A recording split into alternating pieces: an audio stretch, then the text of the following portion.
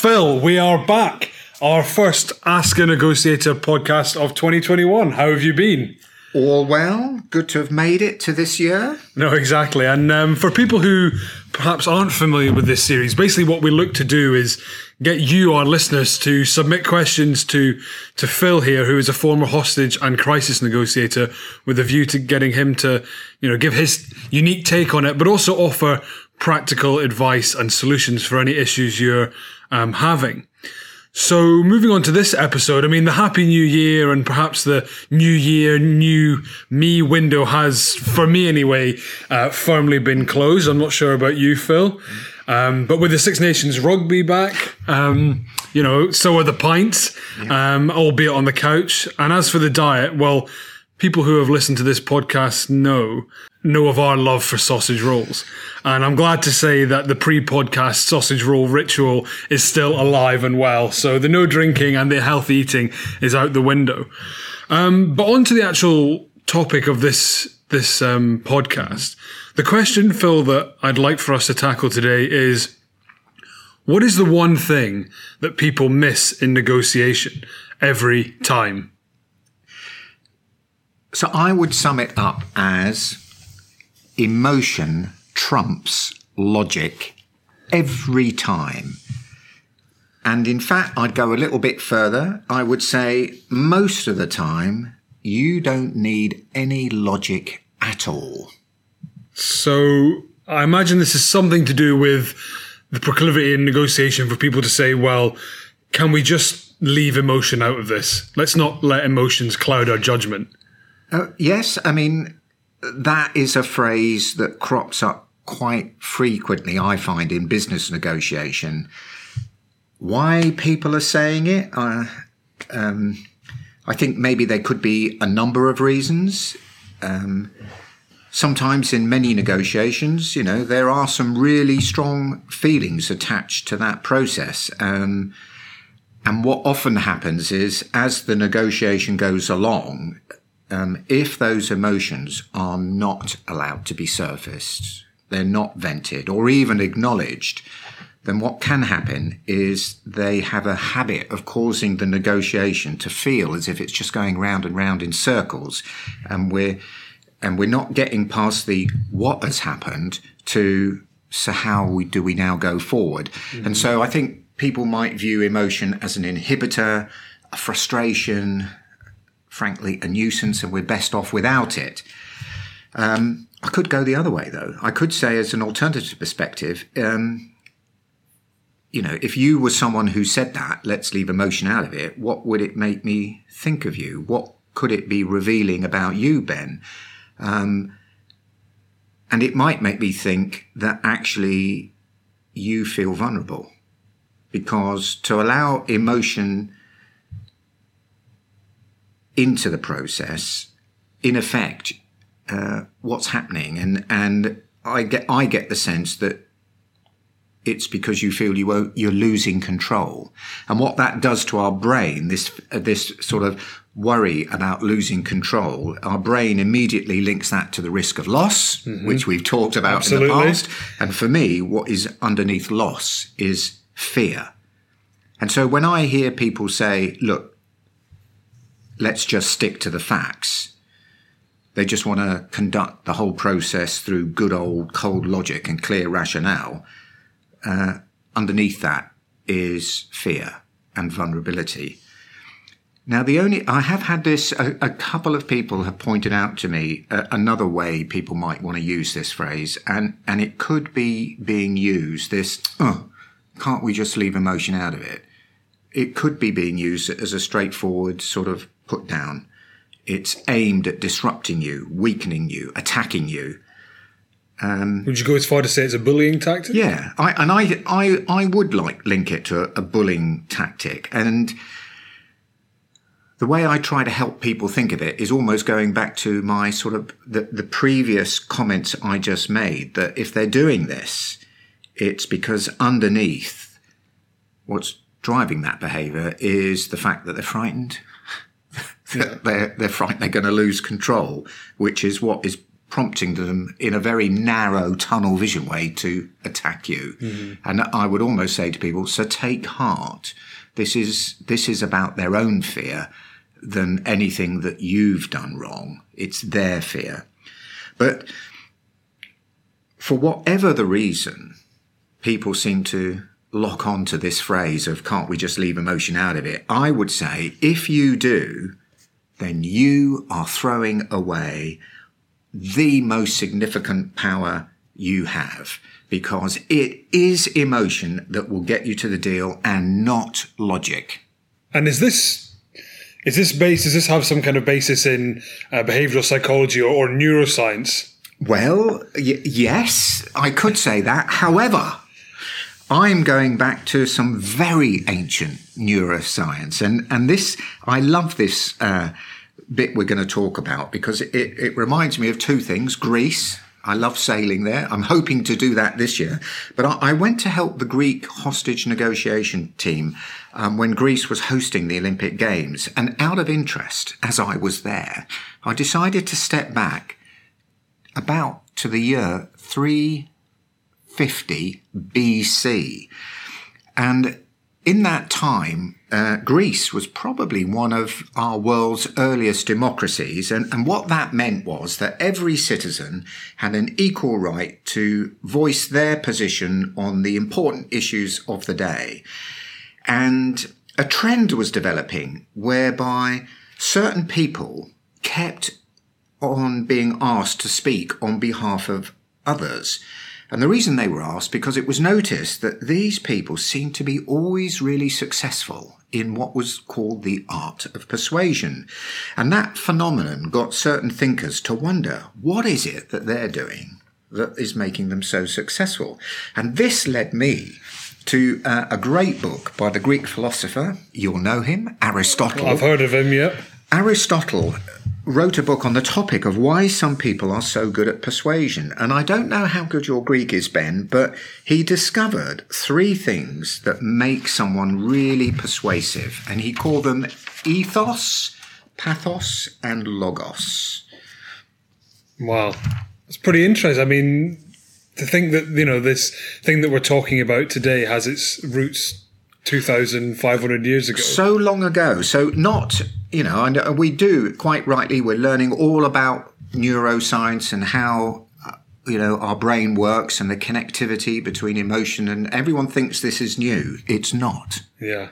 And I'm really interested in what you've got to say about it, because you talk about persuasion, and I've just started Robert Cialdini's book, Persuasion. So this topic is very much at the front of my mind.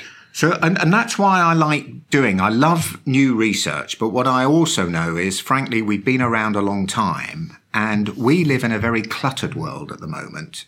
And the past was perhaps not so cluttered, and they thought a lot.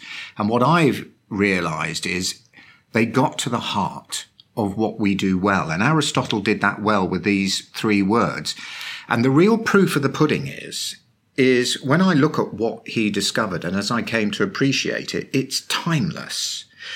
And it's all around us today, because what he came up with is the basis for all our advertising today.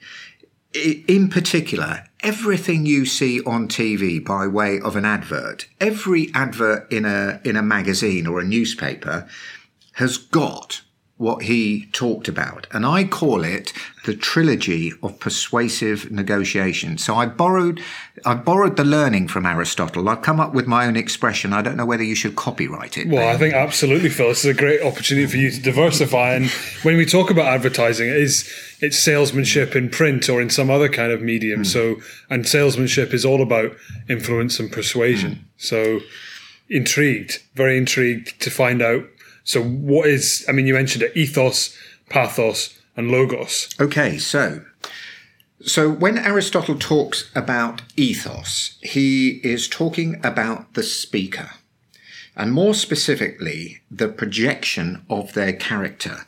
Now, probably in our modern world, the best way of understanding this is that ethos is the brand and the reputation that the speaker has built up about themselves. It could be a well-known person, someone we know. It could be, actor, movie person, sporting person, very well-regarded business person. Doesn't matter. However, even if you're not known in that right, ethos can be created by the judgments we make about people based on facts like their age, their gender, the way they dress, speak, tone, and a host of other things that really could be summed up as, I think, their look, the feel we have about them. And people's brands create feelings within us which makes us like them, which makes us trust them and be persuaded by them. And ethos is an emotional connection. Okay, so ethos is about the person, the brand, the connection surrounding them. The other one, the second one was pathos. So what's that all about? Emotional arousal. Now, it's a shame this is on audio, because if you looked at Ben's face, he is giggling now, but often when I use those words to a sort of face-to-audience, you can just see the delight on people's face and dare I say, an element of naughtiness about what the words emotional arousal conjures up. Mm-hmm. But that is exactly what Aristotle was referring to when he talks about pathos. Pathos is the awakening of the emotions of the audience. Now, if I think of people in history whose speeches I would love to have heard firsthand, and could, I'd love to have heard them firsthand because they stir me, they do something. Or it could be, that person who made that hilarious speech at a wedding, or the heart-wrenching eulogy at a funeral, or the humility and common sense of the words that we all heard from Captain Sir Tom Moore. Any of these we might want to hear more from. But why does it draw us in? Why is it so uniting and persuasive? Now, experts will look at all of this and they will talk about the words, the tone, the flow, the pause, the look. But most importantly, it's something about the ability to connect with the audience and to induce feelings and emotion. And what I like to describe it as, this is the mortar that holds the bricks of logic together. Mm. And the more powerful the emotion, the greater the strength of the mortar, the greater the connection. Now remember, I've used this word connection when I was talking about ethos. So if you've got ethos and pathos together, the speaker and the way they connect and arouse the emotions in the audience, you've got two connections, two powers based on emotion that is playing a really big part in this trilogy. Well, you mentioned the trilogy, and you just talked about pathos and the emotional being thing that the mortar that holds the bricks of logic together. So would I be right in thinking that logos is the logical part of this puzzle? Spot on. Your Greek does you well. Logos is the logic of your argument, the undisputed, the facts, the rationale. And why this is so appealing is for many, this represents safe ground. Thank God we're here and we've got none of that emotion nonsense to upset and clutter things. How wrong you are, I would say. Logic alone, by itself, frankly, it's pretty boring. It's cold. And let's face it, how quickly does our attention waver if we've got nothing else but cold logic to listen to or to read, just streams of it. Mm-hmm. And this is why, as I said earlier, if I were being really bold, you can completely disregard logic and successfully do the entire negotiation based on emotion, because logic does not necessarily create a connection and I'm going to prove it to you. Now, this is the bit this is where Ben might get a bit worried, because what I've done, I've gone to those magazines and I picked out an advert. And now I appreciate that listeners can't see, but what I'm hoping, Ben, is in a minute I'm going to show this to you, and you've not seen it. And what I want to do is to try and use this advert to highlight the persuasive powers of ethos, power and logos. So I'm now turning over the advert, and I'm just going to place it in front of Ben and have a little look. Now, he's having a look at it, and I can just see from his face his smile has widened, and he is gazing. And what he did actually, I suppose the experts say, he scanned it from top to bottom, and then he's come back in, and then his eyes are looking at it. But what I want you to ask, Ben, you've heard me talk about the trilogy of persuasion. I'm going to ask Ben so if ethos is about the people in it, what is the ethos in here? Where is it? And who are they, just for the benefits of our listeners? So hopefully what we'll be able to do is put this advert in the podcast description so the listeners can see it as well. But it's an advert for it's called Intimately Beckham, and it's an advert for David Beckham or Victoria Beckham's line of perfume or aftershave. And in it, David Beckham is sort of grasping Victoria in quite a sort of powerful and seductive way. And to your question, Phil, the ethos, I suppose, a big part of the sort of pool of persuasion of this is linked to these two people, right? You've got Okay, let's pause there. So you're quite right. The ethos in the advert is the people. So in this instance, they're known celebrities. Now, the audience, some people this could be, love, hate, or be neutral about them. But they've been chosen because they do have a reputation. It could be because of sporting prowess for David Beckham. For Victoria, it could be for what she and the Spice Girls achieved. Yep. It could be about their family. It could be about her sort of clothing business. It could be that they are recognized as young people that came from everyday backgrounds and have been incredibly successful. Whatever the connection with the audience, it's different. But it is about, if I were to put it together, it's about success. Mm-hmm. Remember, it's not about loss. It's about success. And as you rightly say, so that is the speaker, or the ethos is them, and the connection, the feelings it engenders, which will be different in the audience. So pathos, have a go at pathos, the emotional arousal. What in this advert is being used to stir the audience's emotion? Well, I think hopefully as listeners will see it. It's quite a sort of racy, intimate ad of a couple in a sort of embrace. So, and there's definitely a lot of sort of intimacy there.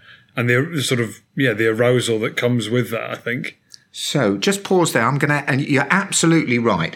So this picture, there's a lot used in here. So for starters, the embrace is, yes, they're holding each other in what I will call a seductive, sultry way. And the expressions on their face is about mystery and passion. Yeah. That's what it looks like. When you look at what they're wearing, it's very simple. It's a black, simple dress, and we assume that David is wearing a black, simple jacket. Yeah. So actually, it's smart wear, casual smart wear, black. All of the background is black. It looks like a night scene, possibly with a bit of a little, maybe a light in the background from a sort of maybe the moon or maybe a street light. It's classy, I think, as well. Love it.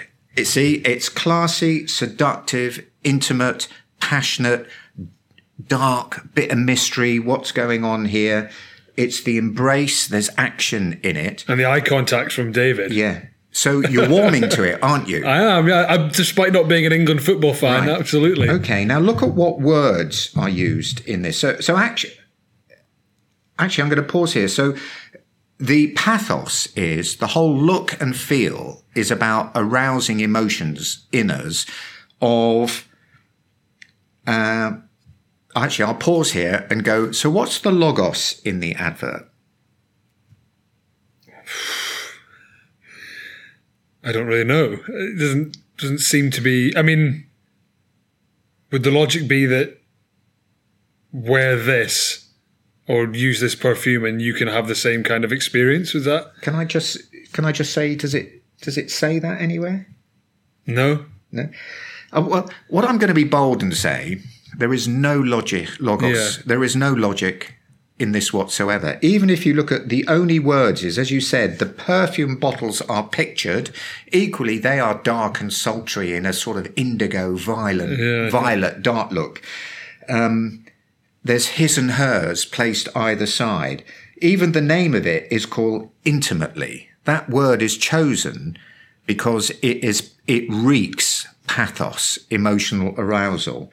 Beckham is pointing at the ethos, and the word night it's all about that sultry, mystery, passionate darkness. There is no logos in this advert. And why it is so successful, if you think about it, is the company that makes this and makes any other advert. So we could apply this to any advert. People are spending, to make this advert, they must have spent, let me guess, hundreds and thousands of pounds on this advert. No company's going to do that unless they know that by making this advert, they're going to recoup that money and a lot more. Yeah.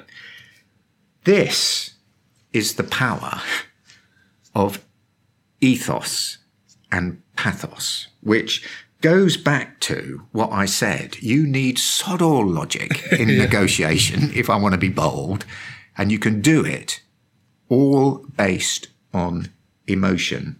So now bringing this back to directly to the world of negotiation, where are the lessons for our negotiators out there when it comes to these three factors? Okay, so this is what I want to share is this ancient neuro sort of science that, 350 BC, people were aware of then, is still with us and all around us today.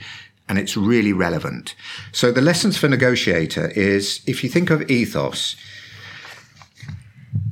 as a negotiator, our power lies in our reputation, our brand, and who we are. And what you need to do is to work on getting that right. And there are many things you can do as part of your preparation and how you open the negotiation to set and establish your brand and be consistent with it. Pathos is thinking about how do you connect with your audience. And again, that will partly come from your preparation. And I think I've said in other podcasts, so for example, hostage negotiators, we rehearse before. If we're going to have a really serious, difficult conversation about an important negotiation, then if it were you and me as hostage negotiators, we'd rehearse what we're going to say and we'd practice so that we can present ourselves and deliver with as much persuasive impact as possible. And also, what goes with that are a real good understanding and ability with skills like active listening, how to work with emotion, and the art of influencing. Things like you mentioned earlier, Cialdini's influence and lots of stuff of others. And then there comes logos. Now, okay, I may have shown just how often you can completely leave it out. There is a but. and the but is if for no other reason, I bow my head to Aristotle and give him huge respect, is because he didn't leave it out either.